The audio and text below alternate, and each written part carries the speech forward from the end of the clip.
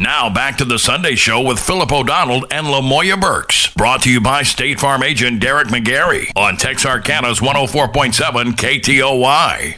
And we are back for this edition of the Sunday Show with myself, Lamoya Burks, and Philip O'Donnell.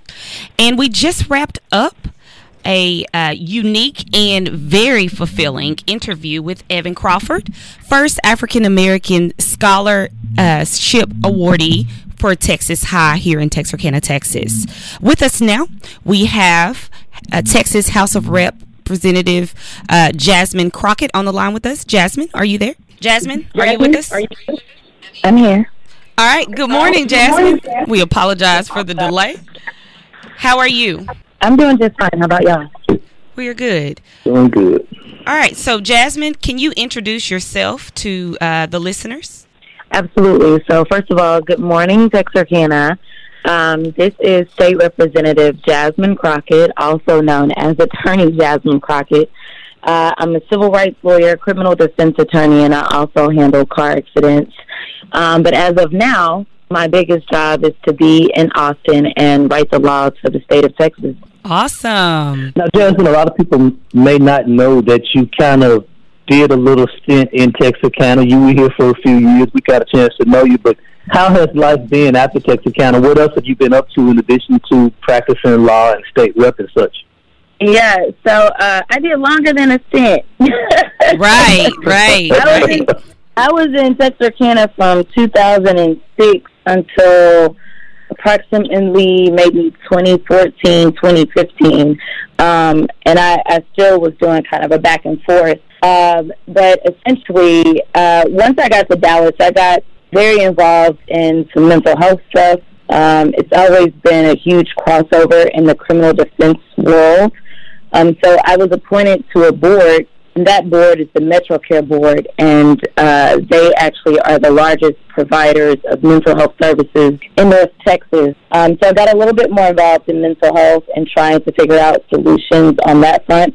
I also got very involved with a number of activist organizations, and that's what actually drove me into doing a number of kind of civil rights cases. A fraternity brother of mine, because I am a member of Delta Sigma Theta sorority, and Omega, who actually was out of Philadelphia, he and I linked up. His name is Lee Merritt, and we started working on some of these cases together.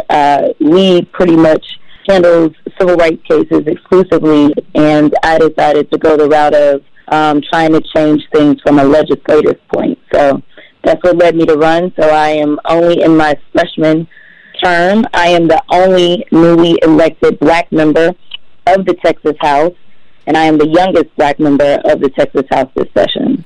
Wow, congratulations. Now, Lamoya, it's your turn to ask a question, but I gotta just get one. I'm gonna squeeze one in here. Arkansas is only about 16% black, and obviously our House of Representatives is reflective of that with the low numbers. What is it like in Texas? I mean, you say you're the youngest amongst the black, and you say you're the only newly elected black. Is it more than just a handful of black state reps? We make up about 10%. So there's 15 black state representatives. I mean, it's still a little lower than what we look like in the state. But Texas overall does have more black people than any other state, complete number. But percentage-wise, we're probably we're still a little bit more than 10%, but not very much more. So let's talk more about the work. So, of course, you can almost imagine what the next topic is going to be. Let's talk Snowstorm 2021. I've noticed, I'm sure many of those out there as listeners, you've noticed a lot of movement with Ms. Jasmine Crockett over the last couple of days. So all things ERCOT. So what we do know is Texas has its own separate power grid, and that there was a meeting on February 9th that was about 2 minutes and I guess 2 hours and 28 minutes is the estimated time, where the board of directors briefly discussed of the upcoming snowstorm.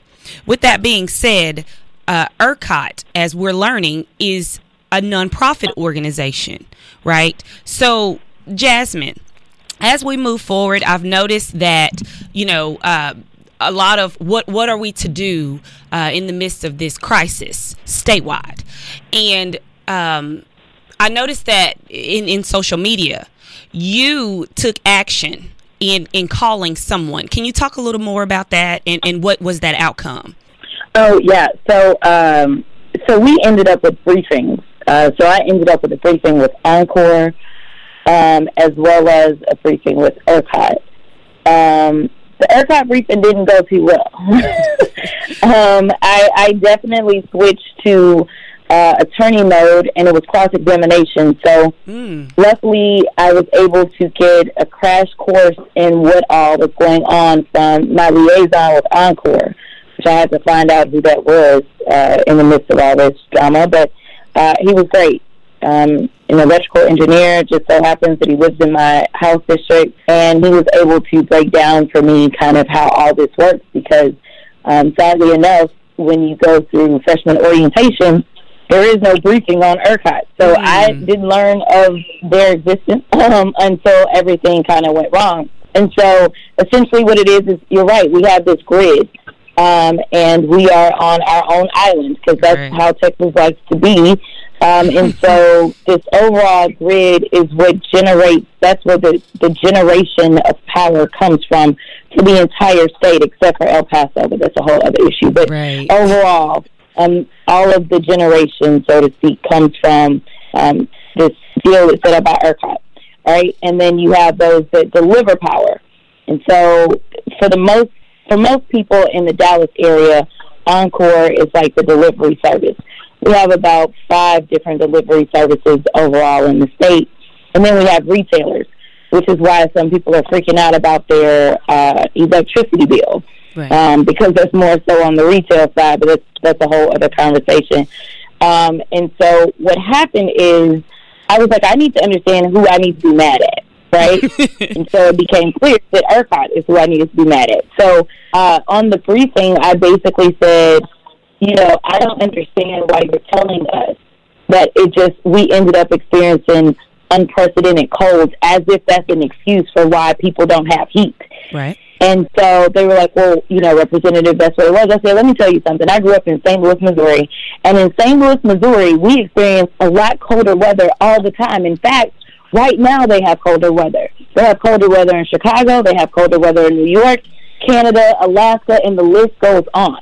So, no, this wasn't unprecedented. No, it's not like the technology doesn't exist. There is a problem, and we need to get to the bottom of it. So I don't really want to hear what went wrong. What I want to hear is, how do we fix whatever went wrong? Right. And you're not telling me that. So let's talk about it. Is it that we just need to join back to the national grid because you guys can't handle the demand? Or is it that we need to make sure that we're pushing for more homeowners to get renewable energies in the form of solar panels so that you guys don't have so much demand put on you? And he was just, he didn't really know what to say. And so he didn't answer my questions. He basically said that what was going on is that our peak season is normally the summertime. So a lot of our generation is not in a very well insulated type of situation because they don't want it to overheat. So a lot of our generation is more so outside. And so they said, up in the more northern states, they make sure to keep their power generation in very well insulated buildings. That didn't work for me either. It's a lack of diversity overall of our energy, focusing so much on oil, gas, and coal and nuclear. It's absolutely ridiculous that, we were hearing that gas lines were frozen. So that's a whole other issue that has to do with the Railroad Commission, a race that no one ever pays attention to and no one truly understands. I almost feel like we just need to go ahead and change the name of the job so that people may be more interested in paying attention to who actually gets those positions. We had a Democratic nominee that is an oil and gas attorney who either got the largest jury verdict in the history of Texas or in the history of this country against oil and gas. Krista Castaneda needed to be there at the table, but we did not vote her in. And so we continue to vote for people that are basically pawns for the oil and gas industry. The reality is that the oil and gas industry is full of billionaires, not millionaires, but billionaires. And they sink tons of money into these campaigns. I wonder they could barely raise any money against his Democratic foe, and he ended up getting about, I think, close to $500,000 from one oil and gas tycoon. Like, they basically ran his campaign. But what happens when you have, people in the House that are bought and paid for by oil and gas? They're going to consistently vote for them. They're not going to vote for the people. And so, this is a matter, you talk about that meeting, and essentially it's very disappointing because we don't have an overall alert that's required. Right. I did submit for a bill that would at least require an alert. That doesn't fix it, but maybe it does minimize the damage that we experience in this kind of thing. You never know a person's situation. Right. There are people that needed electricity to literally survive, not just those of us that wanted to stay warm, but we had people that had medical machines and things like that, and they needed electricity to make sure that they could sustain their life. And so I did submit for a bill that at least would say, hey, when we see that the plane is crashing, we at least alert all of those that are in that crash course and give them an opportunity to do like Ted Cruz did and go somewhere warmer. And speaking of somewhere warmer, what I also found alarming is that 5 of the 15 board members do not live in the state of Texas. There are 2 that live in Michigan.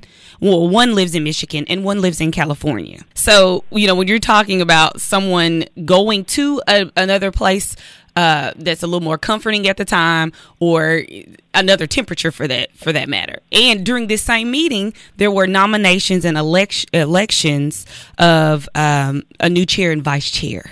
So it does sound like, change at the congressional level, and then as it bleeds into the board, right, is needed. No, it's absolutely true. So the best that I understand so far of ERCOT is it is a nonprofit, but the organization the governmental agency that's kind of overseeing them, everyone on that board is appointed by the governor. And even on ERCOT's board, it's a nonprofit, but most of them are paid well into 6 figures for sitting on that board. Okay. So, when you start adding the financial component on top of the fact that there's no requisite that you live there. I just spoke about sitting on the MetroCare board. That was a non-paid position. And when I tell you they had so many rules for me to be on that non-paid, it was non-paid. And at the time, I started kind of going back and forth between Dallas and Texarkana, but I was still a Texarkana, voter at the time.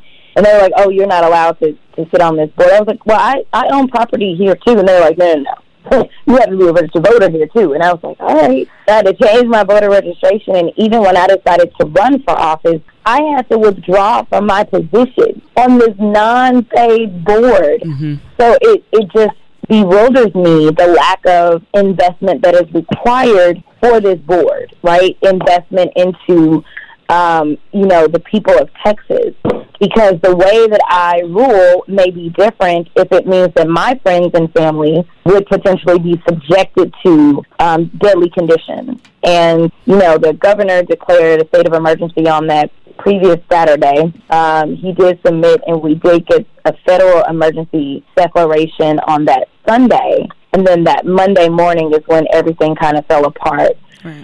And so it's my understanding that they did know, we kind of started to know something was wrong on, I believe, Sunday is when they were like, hey, let as many people as you know stop kind of, basically reduce their energy usage.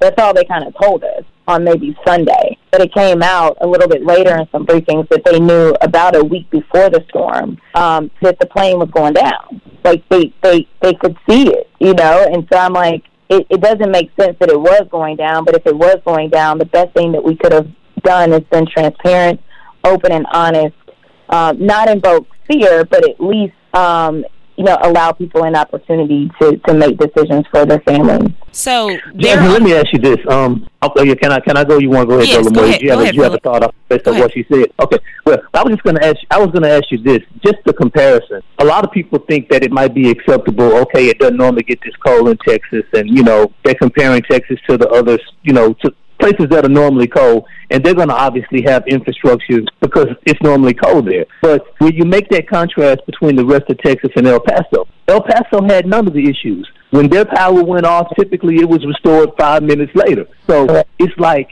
it's kind of a sad reflection of leadership, and it's the political leadership. I think it's just like you said. It's a sad reflection, and it's not just ERCOT, but it's the representatives. It's the the GOP. But it's a sad reflection on them because El Paso got everything right after that 2010 storm, and the rest of Texas, for whatever reason, has gone through this before and chose not to make those kind of decisions.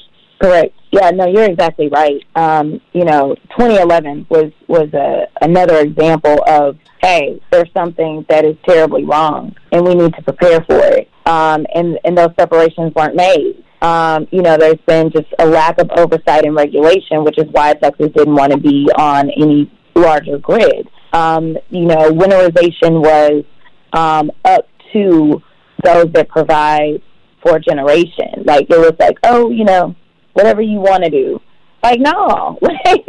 Like some basic, and when it comes down to it, it's profit over people. That is what happened. It was straight up profit over people.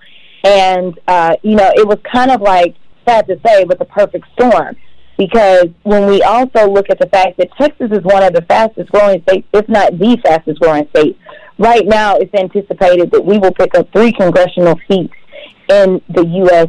Congress, and that is due to the growth that Texas has experienced. So the way that I explain it to people is I say, listen, when you start to grow, your infrastructure has to grow with the people. There may be a town that started with 1 road because there were only 10 people in the town. But by the time you have 1,000 people, you got to have more than 1 dirt road, right? And so that's another thing that kind of went off the rails. Like, the grid needed to be expanded upon, and there needed to be additional generation that was created that aligned with the growth that we were experiencing, because the problem was the demand. And demand is going to be, obviously, it's going to increase if you've got more people, in addition to the fact that the entire state basically froze. The entire state. So let's talk about what the people have done, because I've seen pictures, the personal post of what, has gotten better, hasn't gotten better, remained the same. You're in the DFW area. Can you talk about banding together as one, as us as people? What have you seen, noticed, and experienced for the better as of right now? It is, it's been nothing share but God's grace on display in actual action. I have never been a part of something so organically right. It was a failure on state government. And sadly enough, I learned as a member of the legislature, there is nothing fast about government. I'm like, right. What can I do? Where can I get the money? I'm trying to get it now. I need to send it here or there. It's like, they're like, no, it doesn't work that way. I'm like, this is crazy. And so the only reason that more lives have truly been spared is because of really good local elected officials and just good organizations, wonderful churches, nonprofits. They're the real heroes. They're the only ones that hop to it immediately and say, yeah, we get it. We need to change policy, but right now we got to save lives. And that's exactly what they've done. The local elected officials there have tapped into every resource that they could, calling upon the MAV, calling upon HelloFresh, Pepsi Cola, all of the corporations that they have some sort of relationship with, saying, listen, people will perish. We need you, and we need you now. And those private entities have just jumped to it immediately. And then you've got just the nonprofit organizations that have said, all right, what's needed? People need rooms right now. We'll take up money. We'll get people hotel rooms. We'll make sure that they're fed. There are, just community members that are like, how can I help? And they've spent time just in kitchens, or they've spent time delivering foods. And to see us finally take care of our homeless population, because normally we don't. We just let them chill outside and that's it, and we don't care. But knowing that these are deadly temperatures, even if you were inside your home, it was a beautiful display to see people taking people into their homes. I had somebody message me on Facebook and said, you know, a random family in Collin County took me in. Like, I don't even know how to respond to this. Like, she's like, I hope they're safe. I've got my gun. I'm like, yo, if there's the type of people that would take you in the middle of a storm, you're probably good. But it's been a beautiful display. And while it has been so beautiful, I don't want any elected official on the state level to be let off the hook, because it's not on them to handle and clean up our mess. It's on us to make sure that it doesn't get messy ever again. Okay. All right. Well, Miss Jasmine Crockett, we thank you for your insight on the congressional level and all things leadership. We look forward to continuing to follow you, as you always are very open to any communication for the Texarkana area and beyond. How can we best keep the lines of communication open with you, but further, just as I speak of the following you to ensure that we understand what the issues are and where we stand with them going forward? Yeah, absolutely. So on all social media platforms, we are Jasmine 4100. So JASMINE, and then the word for FOR, and then 100. And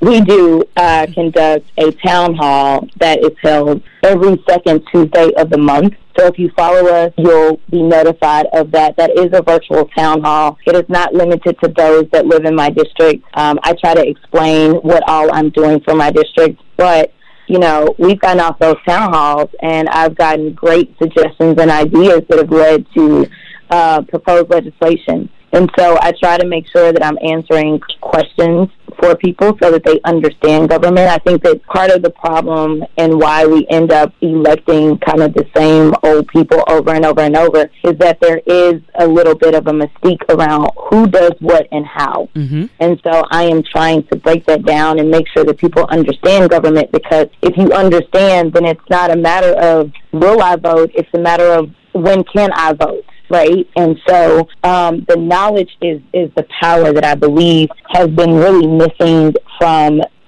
driving people to the polls. And so I pray that everyone pays attention to all elections on all levels, because they all matter. If it weren't for me having good city councilmen, there would have been a lot more damage done to my people in my district. So, you know, it's always that people that are closest to you, which means the city level, those are the people that will help you and affect your lives a lot quicker. But sadly enough, it's always kind of the presidential level that everybody pays attention to. So we continually see a decrease in participation the closer that we get to that level of government that affects them. Like, I anticipate that we're going to have a drop-off when the gubernatorial elections come up, because we always drop off from presidential to gubernatorial. But guess what? The oversight was Abbott, right? So I mean, you know, Texas, if you really froze, I need you to remember that, because we start voting in the primaries in less than a year from now. You know, it's time to get involved with elections. It's time to find out who is going to run for office. And even if they aren't in the Texarkana area, there's so much that you can do, whether it's making phone calls for candidates that you believe will forge forward with those ideals that align with you. You can make phone calls from anywhere in Texas. You can send text messages from anywhere in Texas. You can post on social media. You can make donations. There's things that you can do. So I encourage everyone out there who is outraged, upset, hurt by what went on to get involved in some way, not just in political campaigns, but also just in the process. So we will have a hearing on this catastrophic event on 225. And so there's going to be the state affairs as well as the energy committee. They will be having a hearing on 225. sadly enough, the only people that are allowed to actually testify have been invited to testify, but they are taking comments. And so if you go to bit.ly/EatUpTexas, that form will allow you to submit comments that will go to those that sit on those committees. It is easy for people to ignore you or forget about you if you don't say anything. It is a lot harder if you put it in front of them. So I do encourage everyone to get involved in some way. And I do thank y'all for everything that y'all do. This show has been going for quite some time, and it is integral to making sure that those in the community know what's going on. So I appreciate y'all. Yeah. Lamoya, do I have time to squeeze one more question in for Jasmine? Yeah. Okay, cool. Jasmine, tell me this, and this question is prefaced with the fact that education probably is the number one thing that gets anybody anywhere in life or to be impactful or whatever. Part of your background was at a HBCU. Talk a little bit about that if you don't mind. Yeah, so I attended Texas Southern for a portion of law school, and let me tell you, there's a stark difference. So anybody that thinks that they want to go to an HBCU, please at least try to visit one, because the investment that my professors had in me.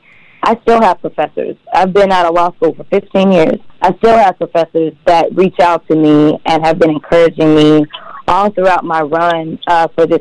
I just personally found that my professors cared more about making sure that I truly understood. And there was never a need to, quote-unquote, fit in or assimilate. I believe that diversity was always embraced and loved, in the HBCU realm.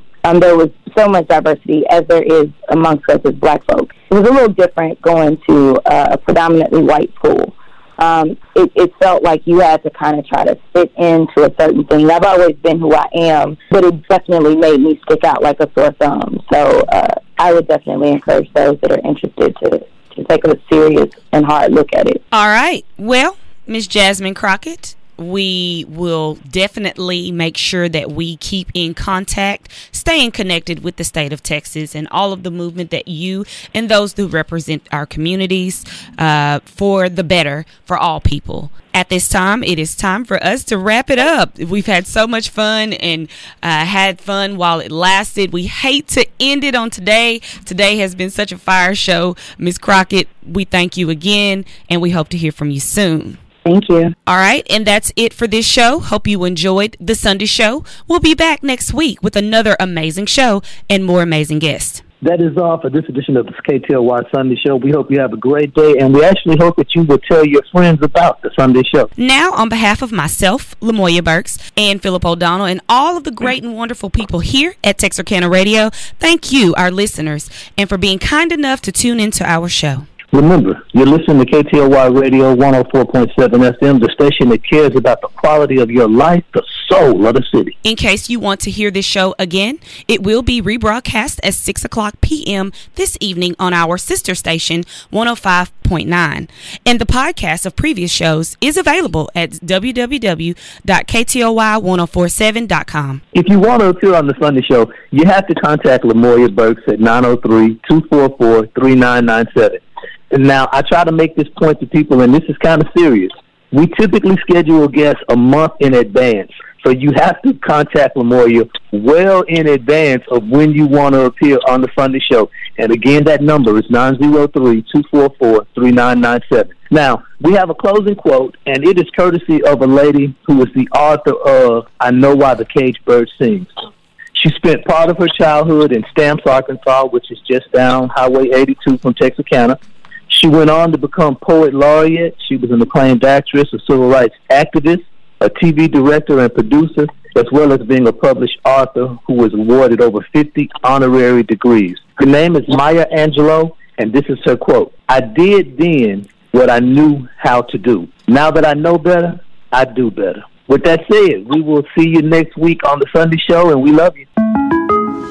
This year has many people pondering the question, am I prepared for life's unpredictable moments? 2020 definitely offers new proof that things can change in the blink of an eye. Before these random, accidental, or unpredictable moments happen, we are here to help you prepare for them, just as we've always been and always will be.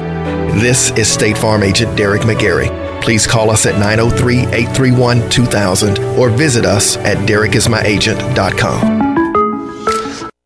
KTOY is making 2021 your best year ever with a bucket list trip to Juneau, Alaska. You'll explore breathtaking glaciers, fjords hundreds of fathoms deep, and feast on wild-caught salmon. 5 days of awesome adventures and world-class accommodations on your bucket list trip from Travel Juneau. Ready to start packing? Register at Unclaimed Furniture or Clear Sound Audio Video to instantly qualify today. From the station going to the coolest destinations. KTOY. The Sunday Show will return next Sunday morning from 9 to 10. If you have questions, contact Dee Dee Woods, ddwoods56@AOL.com. The views and opinions expressed during the Sunday Show are not necessarily the views or opinions of Texarkana Radio Center. Today's R&B and